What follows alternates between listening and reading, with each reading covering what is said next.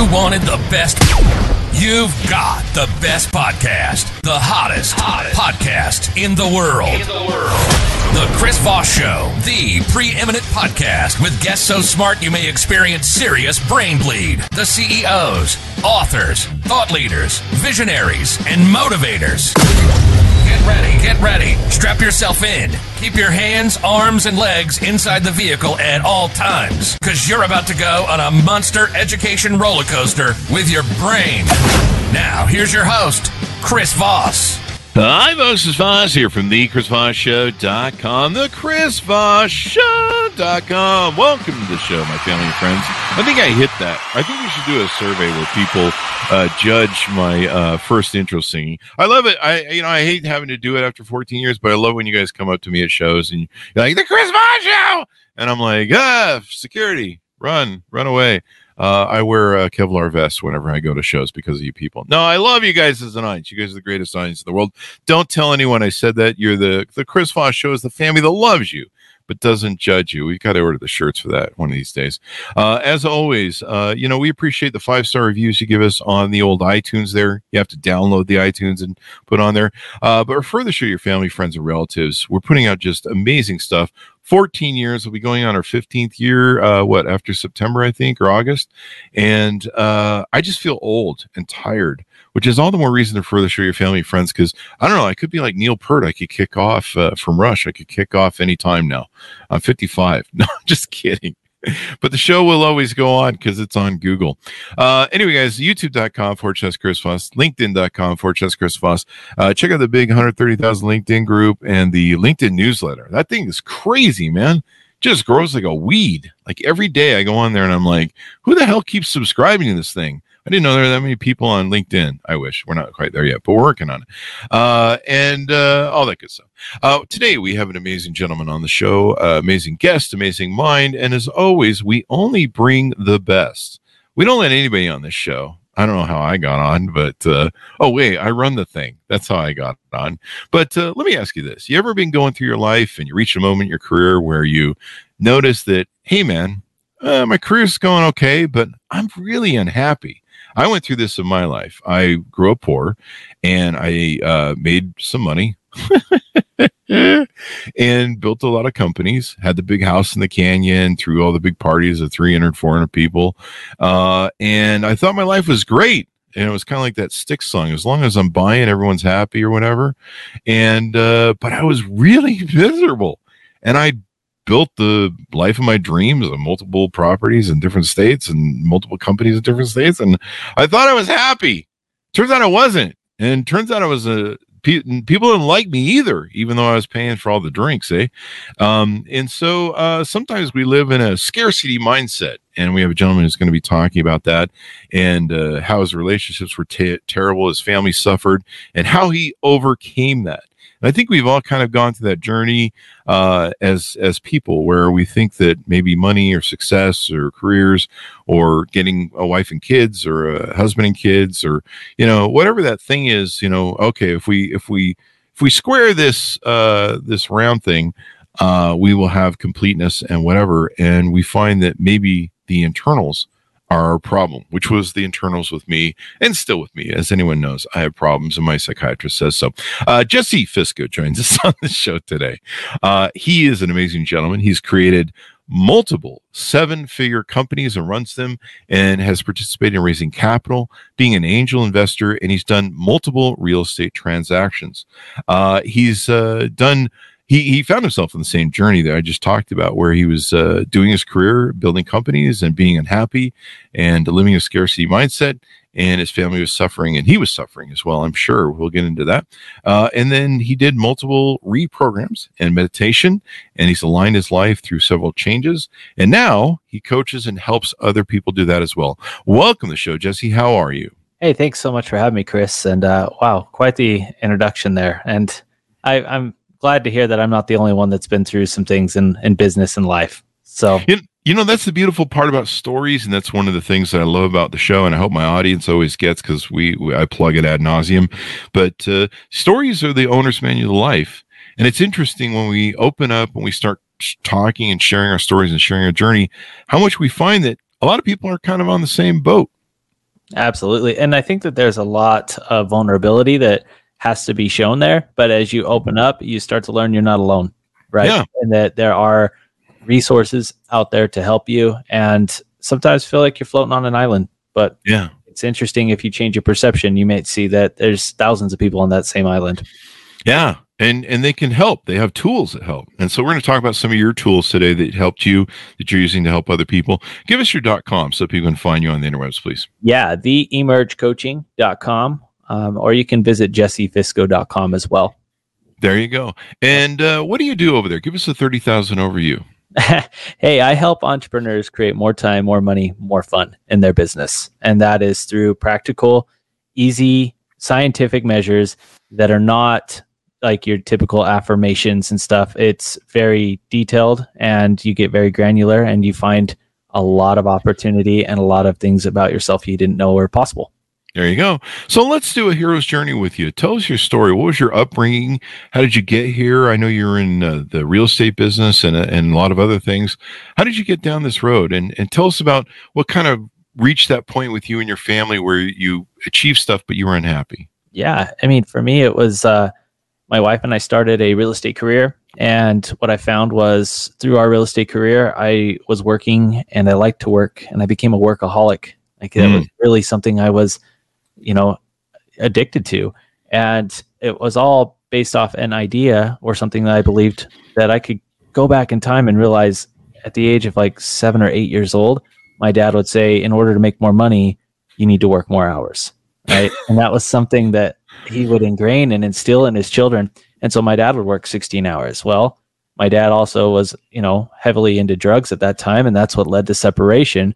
And so this whole idea for me was like, I don't want to be like my dad. But then for whatever reason, that core program stuck with me. So, fast forward a couple of years into the real estate business, I'm working 16, 17 hours. I'm like, nah, screw the family reunion. We're not going on a vacation.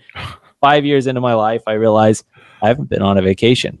And I jumped into work and be a entrepreneur in my own business. But I was actually an employee in my own business. I wasn't an entrepreneur. I was, I was working. I was an employee. And so that's what ended up leading up to the point where my wife looked at me and she's like, hey, I don't know you, and I don't think you know you. Wow. Kind of that, dodgeball. I know you. I know that you know that I know you type of thing. Right. I know that. I know that. And the you know me know that. So I know that as well. Yeah. It's just kind of, funny. Just piling on there. Yeah. All this stuff. And I just looked at her. I was like, you're right. I don't even know myself. Mm-hmm. I don't. And I, at that point, was sitting there trying to figure out what the next steps were in my life. And, what was the most important. So as I got a little bit more detailed into what I wanted, I started looking for people to help me get there. And noticed, once again, I wasn't on the island myself. I hired some guru that literally bends the mind and starts to get you to think, and did a lot of hypnotic, visualizing what my life would be like if I could live my life without all the other ideas and thoughts that I thought were holding me back. And realized that. And you built a lot of companies over the time. You're in the real estate business. You're in several businesses in multiple states. I think you're in Utah and Tennessee a lot. Yes. Yeah. There you go. And then you've done some angel investing as well. It's interesting to me, the mindset, and I saw this as I came up because I grew up poor. We had welfare food in the from the Mormon church in my fridge, so I couldn't bring my friends over because they'd be like, your parents are on welfare, and they weren't always on welfare. They had, we had up and down times. We had a child that was born with cerebral palsy, which cost hundreds of thousands of dollars. So there were some financial issues that weren't always of our making. But it was one of those things. I grew up with a lot of lack, and I wanted stuff. And I was born and raised in Hollywood. So my parents rented apartments there. So I grew up seeing a lavish lifestyle and going, I want that. But then I grew up poor, and I'm like, how do I get to that part? And so I, like you, live my life where I try to fill in all those blanks. And I think a lot of people, I used to have people come up and say to me, I want to be like you. You make enough money where you can do whatever you want, and you have this freedom. And I'm like, I don't have freedom. I'm running a high wire that's way high up in the sky that I can't fall. I can't quit. I can't just step off and go someplace else and go, hey, do you want to pay me XYZ? Like, yeah, starting what? Um, and I filled in all the blanks, man. I had all the toys. I had a giant house in the canyon full of ping pong table, foosball, air hockey, jacuzzi. I used to throw 400 people parties at my house. And in Utah, boy, the cops were not happy. And but I was still just miserable. And then I found Fight Club, and that movie changed my life. And some of what it talks about, is we fill in the blanks as men or as people, and we go, if I do this, get the career, get the wife, get the kids, get the husband, get the kids, all that stuff. I fill in the blanks, get all the details, I'll be fine.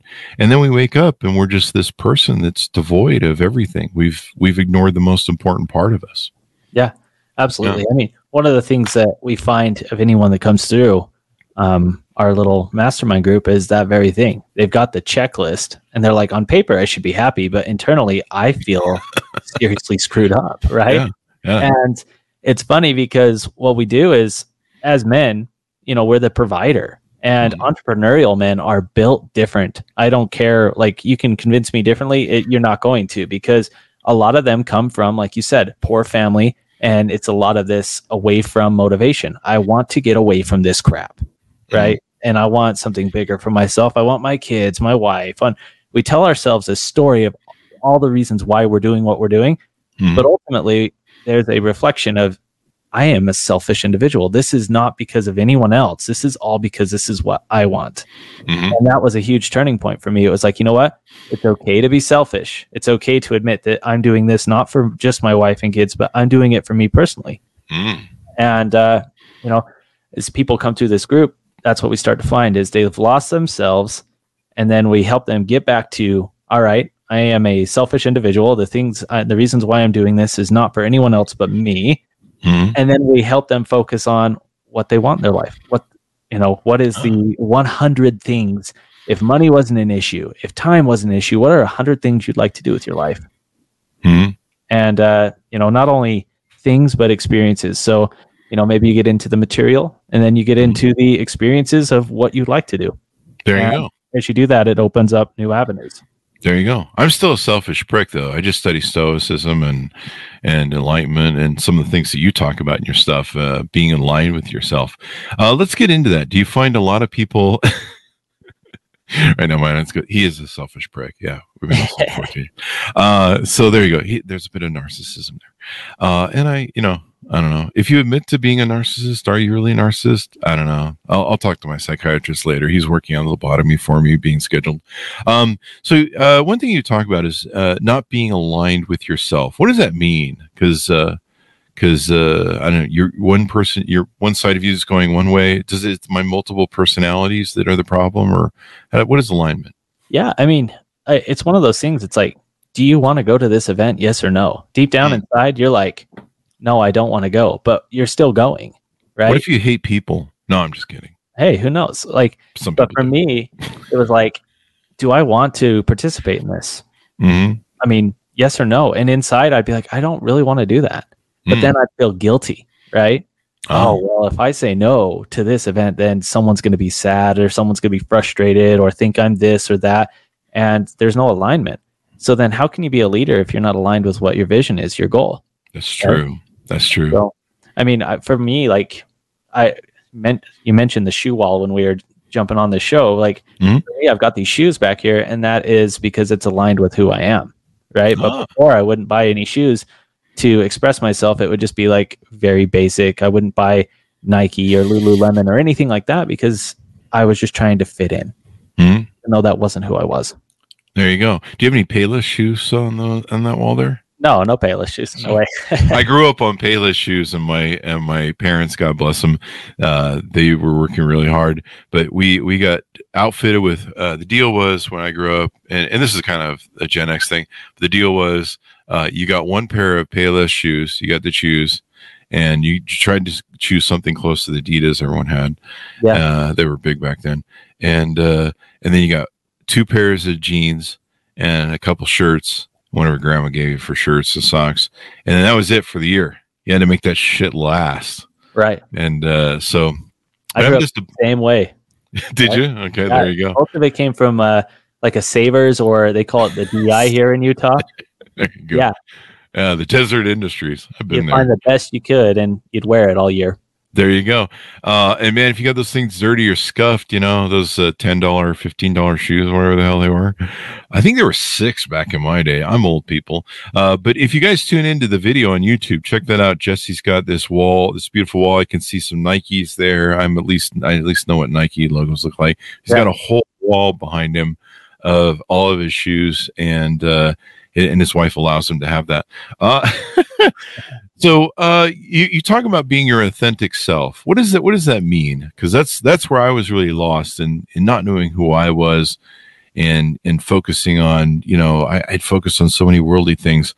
I'd left my pot empty of being a human being, and it's still pretty empty. But let's talk about what you find in the world. Yeah, I mean, being your full self. Like, we hear from Tony Robbins and all these motivational speakers about this imaginary flow state, right? Mm-hmm. Like, oh, I want to be in flow because that's where all this amazing stuff happens.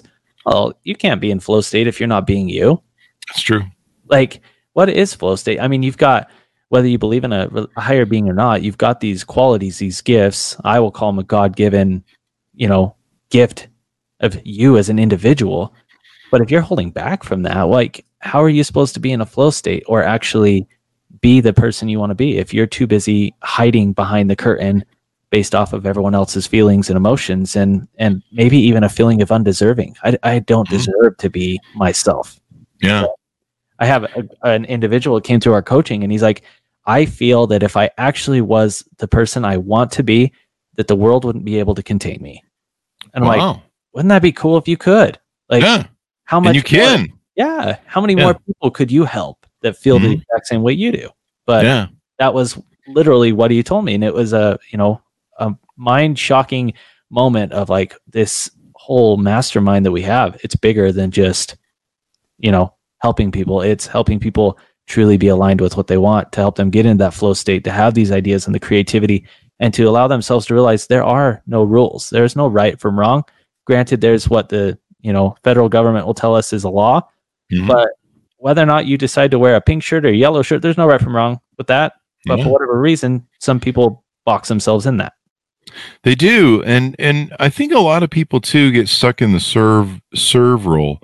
Correct me if I'm wrong, because I've never had a wife and kids, but what I see from a lot of, like we mentioned before, with a lot of males and fathers is they're in that provider protector role. And so they're usually busy trying to make money, go out there in the world and do stuff.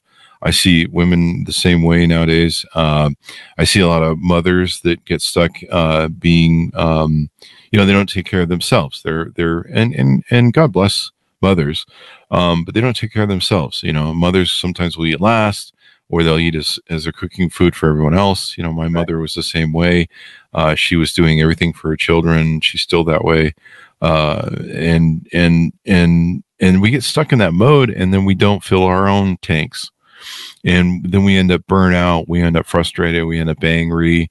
Then no one really likes us because we're being horrible people, which I still am. But it seems to be the callback joke for the show, how bad of a horrible person Chris is.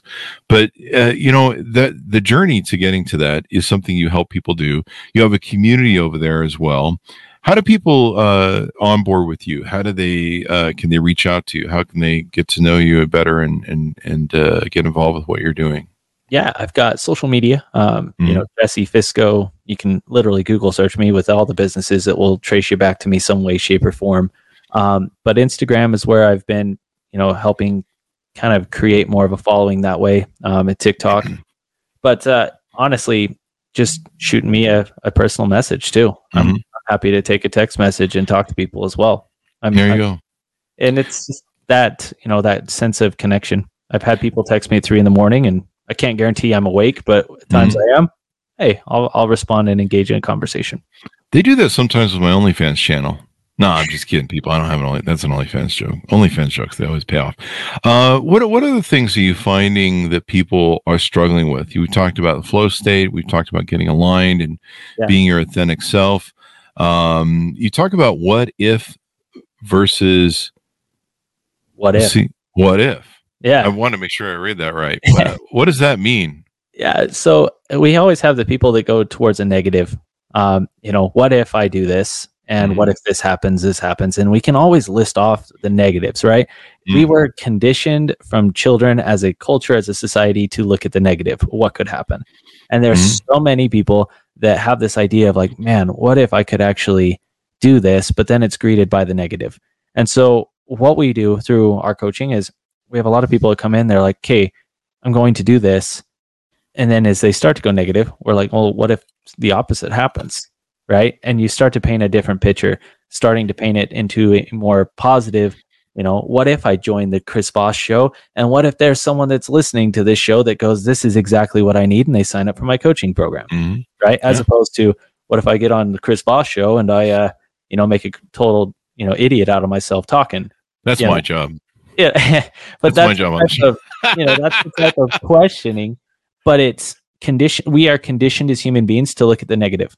I mean, everything from the news to what you're seeing online, the things that resonate with us. I mean, there's a reason why murder podcasts are so high, right? It's because we like that negative, but we need to condition ourselves to the higher and to the elevated state of thinking bigger for ourselves, because we have that capability.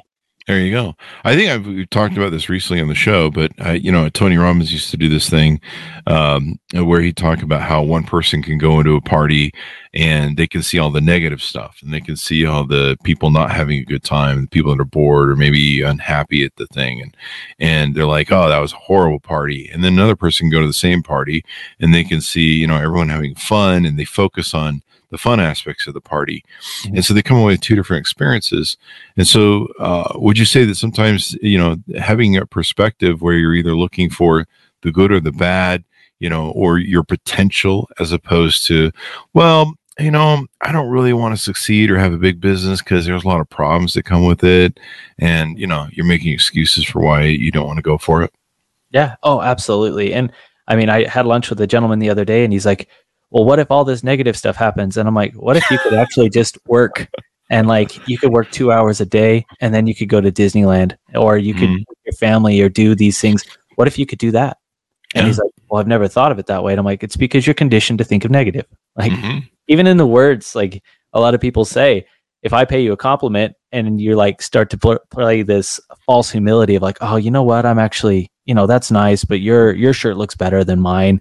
It's just false humility. And that's what we've been tailored to do, is to put ourselves down. And over time, the more we put ourselves down, do you believe that the unconscious mind or anything internally believes that we're worth or amount to anything? Not likely, because we keep telling ourselves we're not. Why do you think people do that? Is it because maybe socially it's unacceptable to talk about money and success a little bit? I mean, you kind of bro culture if you go over Facebook or certain places, but for the most part, people kind of frown on it. Walking around pounding your chest is kind of frowned on in society, where it's like, hey man, don't run around telling people you're bigger than they are, because you'll probably upset their apple cart, and they'll be like, oh my God, I'm not as good, or whatever that. Why do you think that is? I'm just throwing a few examples out of. I don't have the answer, but from my perception. Damn it, Jesse! I thought you had the answer. From my perception, I believe it's because we don't see the value in ourselves.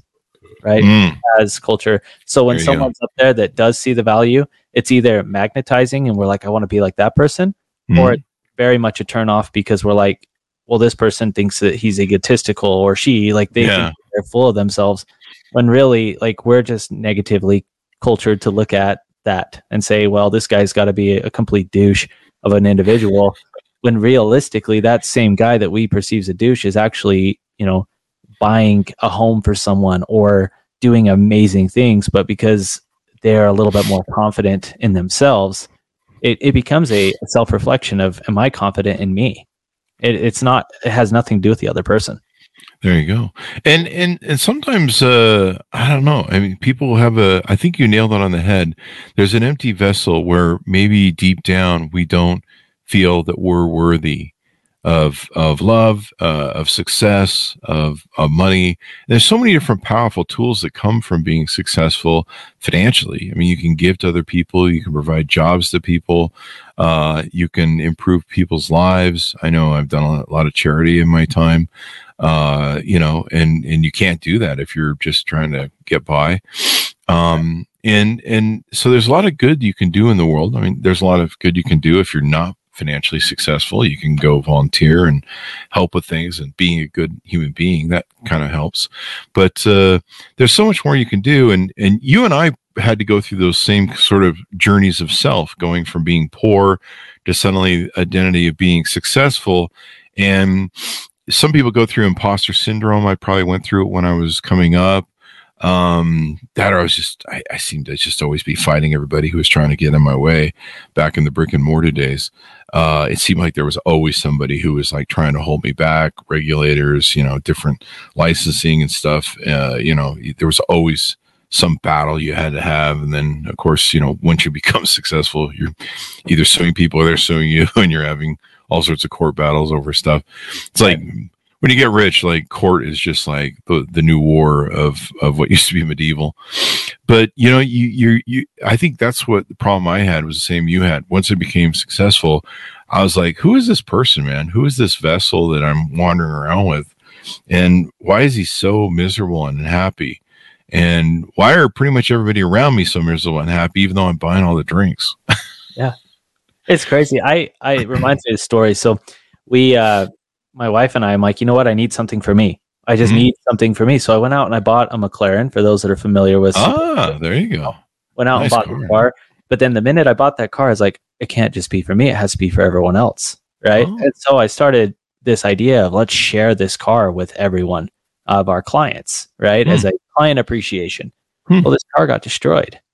Oh, really? Right? Were you renting it out to people or letting them drive it? Just letting them drive it. And so one guy, goes too fast and crashes, and I have to pay for a new front bumper. And, someone else jumps in, they break the handle on the door. And McLarens are not cheap. They're prone to break.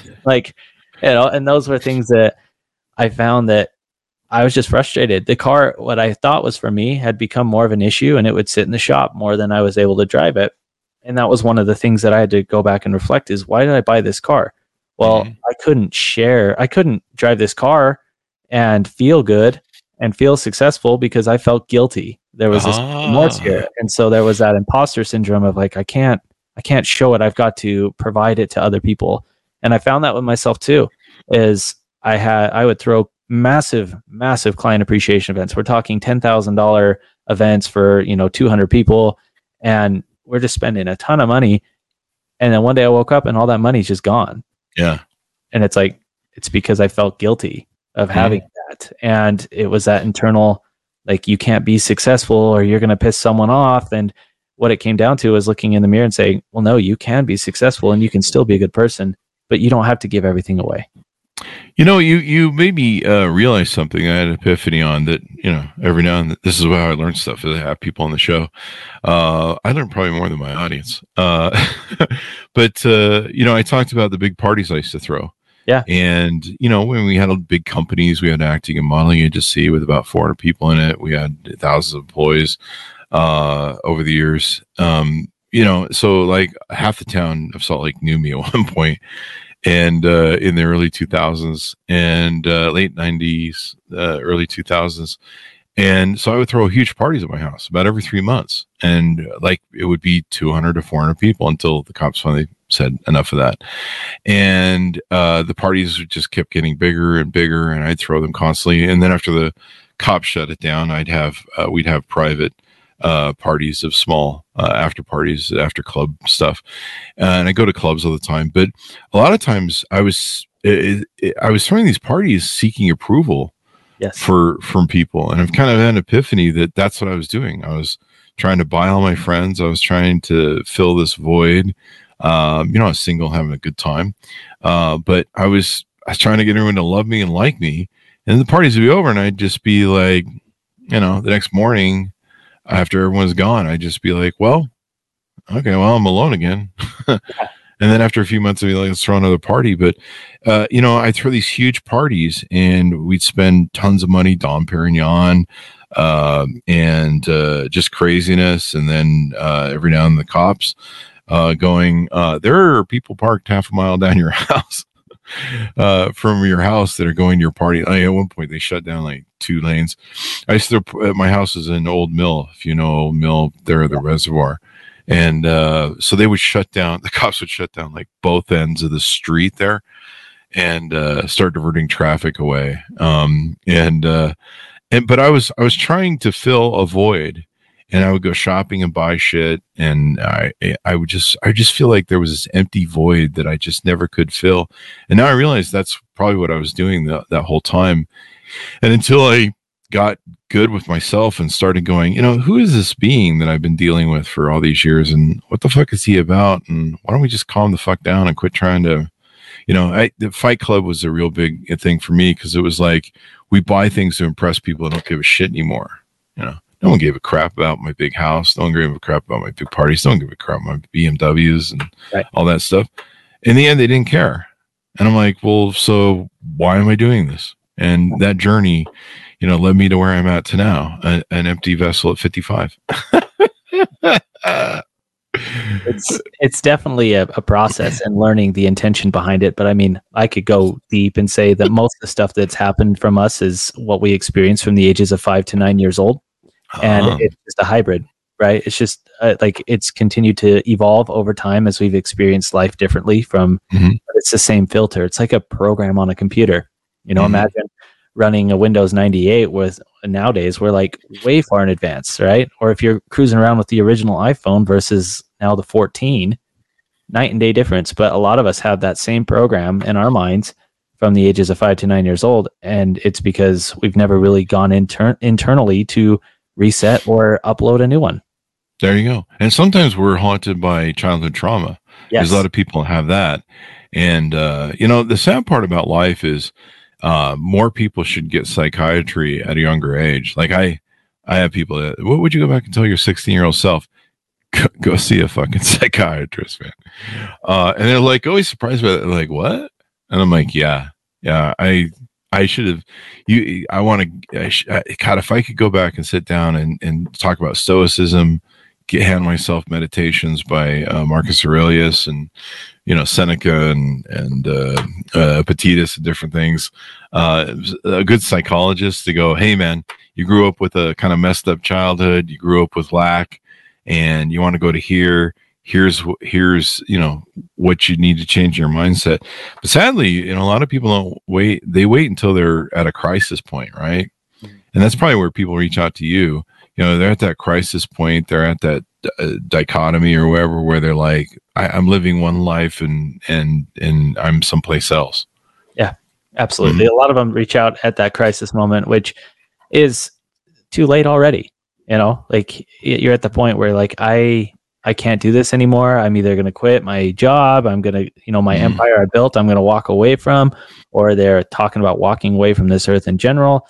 Like, and it's easy to say, for me, like I was never at that point in my life. Right. But then the reality hit that I was, and I had been in that point for years. So like you mentioned, a psychiatrist, I'm not a psychiatrist, but I can definitely coach and help from different standpoints, and our models go into business as well. Like, we had an epiphany the other day. Is like every time we send a text message to our team, it takes two or three people out of their quote unquote flow state.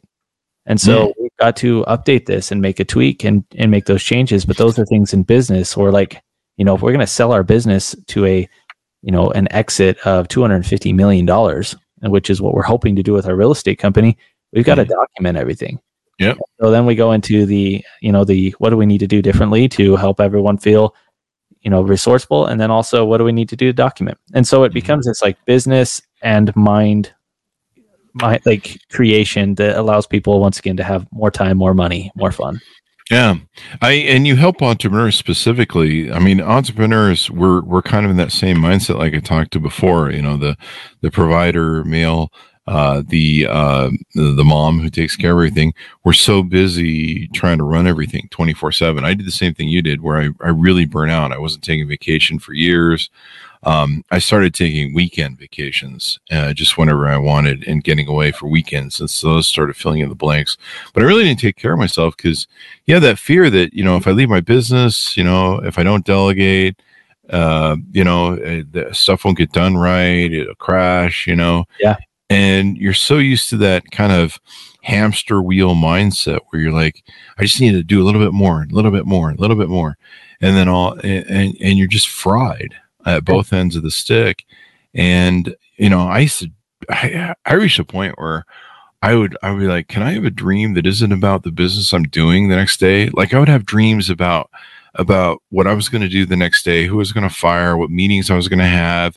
Like, it was insane. And every now and then I have a meeting about, I don't know, Brown Eyed Girl or I don't know, beach. And I'd be like, holy crap, that was really nice. But I mean, it was so invasive. It was taking over my dreams. It was taking over everything. Eat, breathe, sleep, business. I wasn't taking any fun time out for myself. Yeah. Yeah, that's something. I had the epiphany a couple months ago. If I wanted to take a 3-month sabbatical for my business, what do I need to change? And one of the things was, it needs to start now. So that day I said, okay, I'm shutting it all off. My phone goes off. My team operates. And we did that. The feedback was phenomenal. They're like, I actually feel like you're not micromanaging. And I learned that I was a bottleneck in my own business. Yeah. And so after taking that feedback, I'm like, great, I trust you guys. A transaction that was going to make $13,000 that was kind of rocky, they figured it out. And so it's still closed. So the next week I said, hey, let's all jump in the car on a Sunday afternoon. We're 9 hours away from California. I took my family to Disneyland for a week. I didn't answer my phone once. There you go. Right. There you go. I wanted to be an entrepreneur. Like, I wanted to jump in and go somewhere and have the money and have the freedom. And that's what I realized I needed to start working towards. Right. There you go. And so I got to go live that dream as opposed to just dreaming about it. There you go. You should check out this book. We had an author on recently, Wayne M. Zell, who's a big CPA and attorney, and it was called Your Multi-Million-Dollar Exit. And he talks about how to plan for turning over businesses and selling them. Just a plug there if you want to check it out. But you're right. Everything's got to be prepared. You've got to have a team in place that can take over.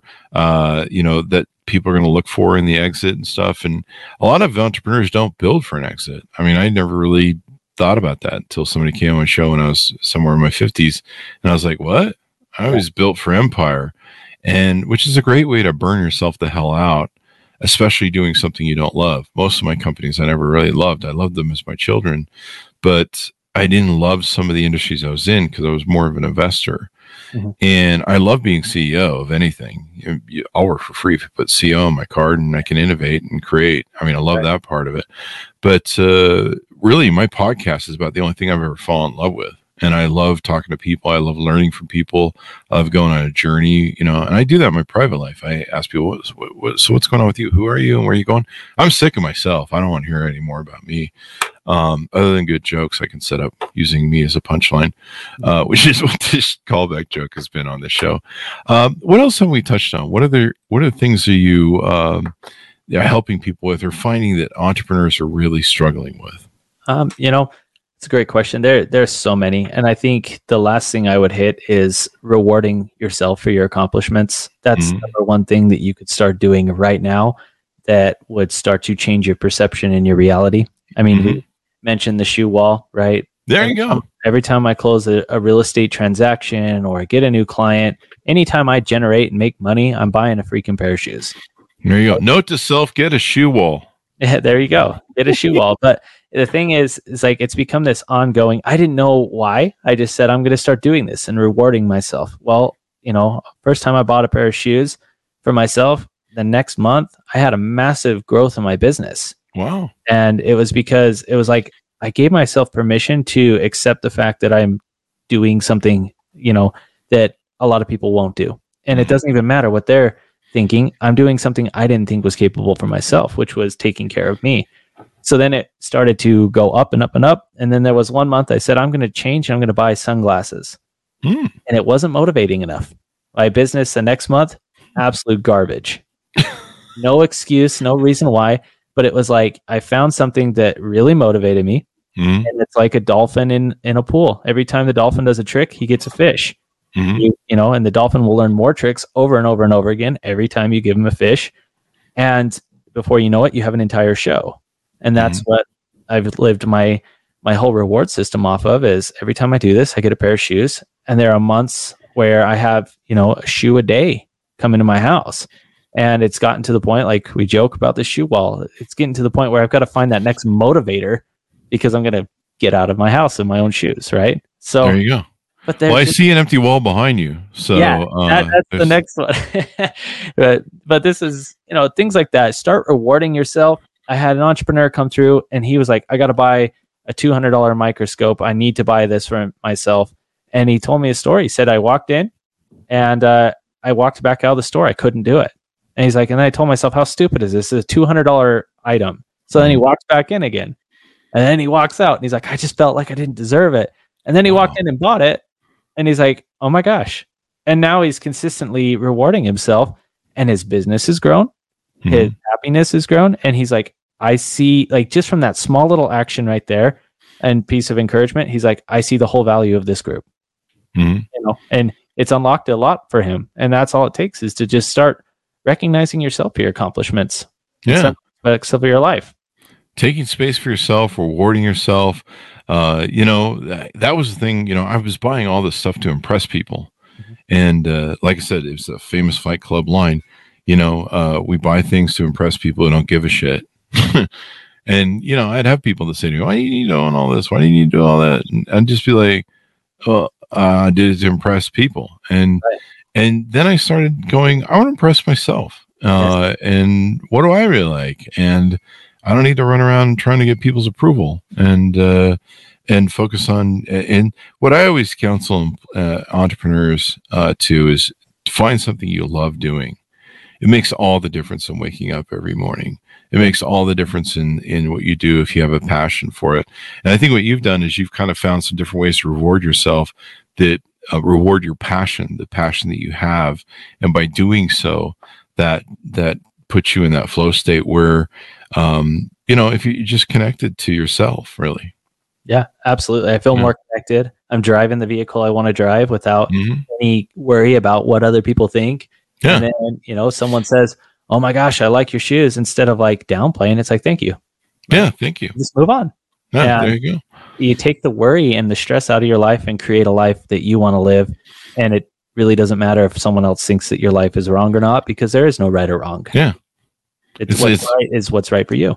There you go. It's like a Fight Club again, you know. People don't give a shit. Like there are people that I still know who walk around life and they really think people are like half the neighborhood sitting around going, what is Bob doing today? Oh my God, you know, like they're spending all their goddamn time focused on you.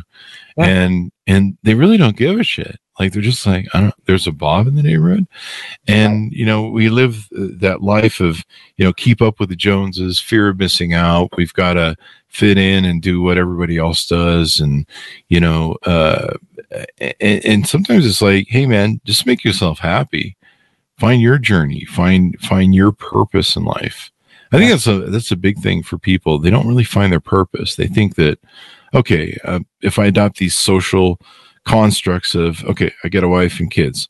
Am I happy now? Then I'll be happy. If I get a business, I'll be happy. If I get the career, I'll be happy. If I get the next job promotion, I'll be happy. If I get more money this year, I'll be happy. You know, we're always putting off that happiness when really we just need to maybe be happy and reward ourselves now, pat ourselves on the back. Yeah. Or know exactly what makes us happy and then go do that thing. Yeah, right? That helps too. If we don't have a map of what makes us happy, and we're just going off of someone else's map, well, no wonder we're miserable. Exactly. And that's what a lot of people do. That's why people have midlife crises. I remember growing up when I was young and I was like, there's this midlife crisis thing that guys go through. How do I keep from having that? Like, I don't want to live my life where I wake up at 40 or 45 and, you know, suddenly I'm buying red sports cars. Like, I just soon buy the red sports car now. Go purple. and live that life. And so I wanted to live a life where I wouldn't go through a midlife crisis or burnout. I've gone through a lot of epiphany moments and a lot of learning over the years. You know, the interesting thing about being 50 is I'm 55 now, but around 50, you wake up and you kind of look back and you go, Jesus, that's a mess I left behind. Okay, I think I see that some psychological problems I have. So it's best not to wait until then. You know, when you're on the downside of a marriage or you're getting divorced because you've been unhappy and a miserable person to be around, and everything else, and try and do preventative care, if you will, now. Yeah, absolutely. I mean, I mentioned earlier in the show, my wife said, I don't know who you are, and I don't think you know who you are. And fast forward a couple of years, and she's like, man, you are a different you, and I like that a lot. There you go. Right. And it's one of those things that, you know, you revive your relationship because you start focusing internally. You clean out your inner vessel first, right? Like here in Utah is a very spiritual state, and that's something that they pump in the Bible a lot is clean out your inner vessel. Well, you got to go internally first, and then everyone will start to love the wine you pour. There you go.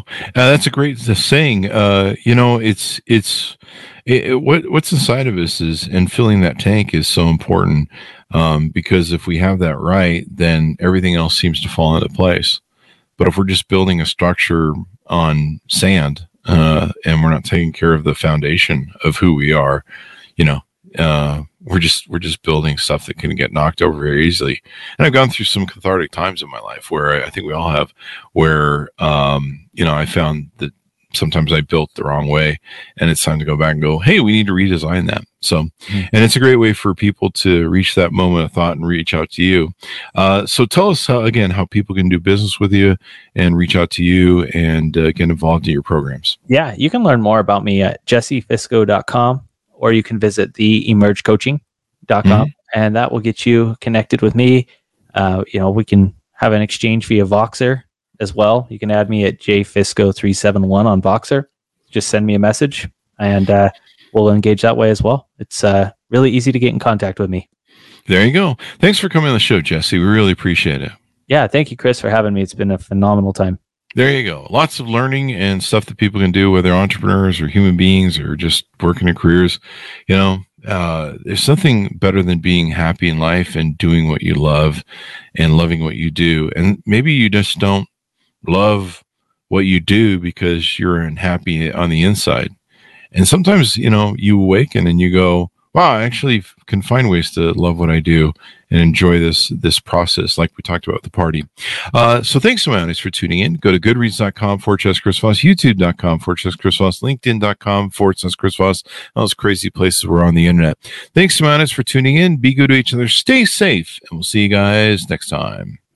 And that should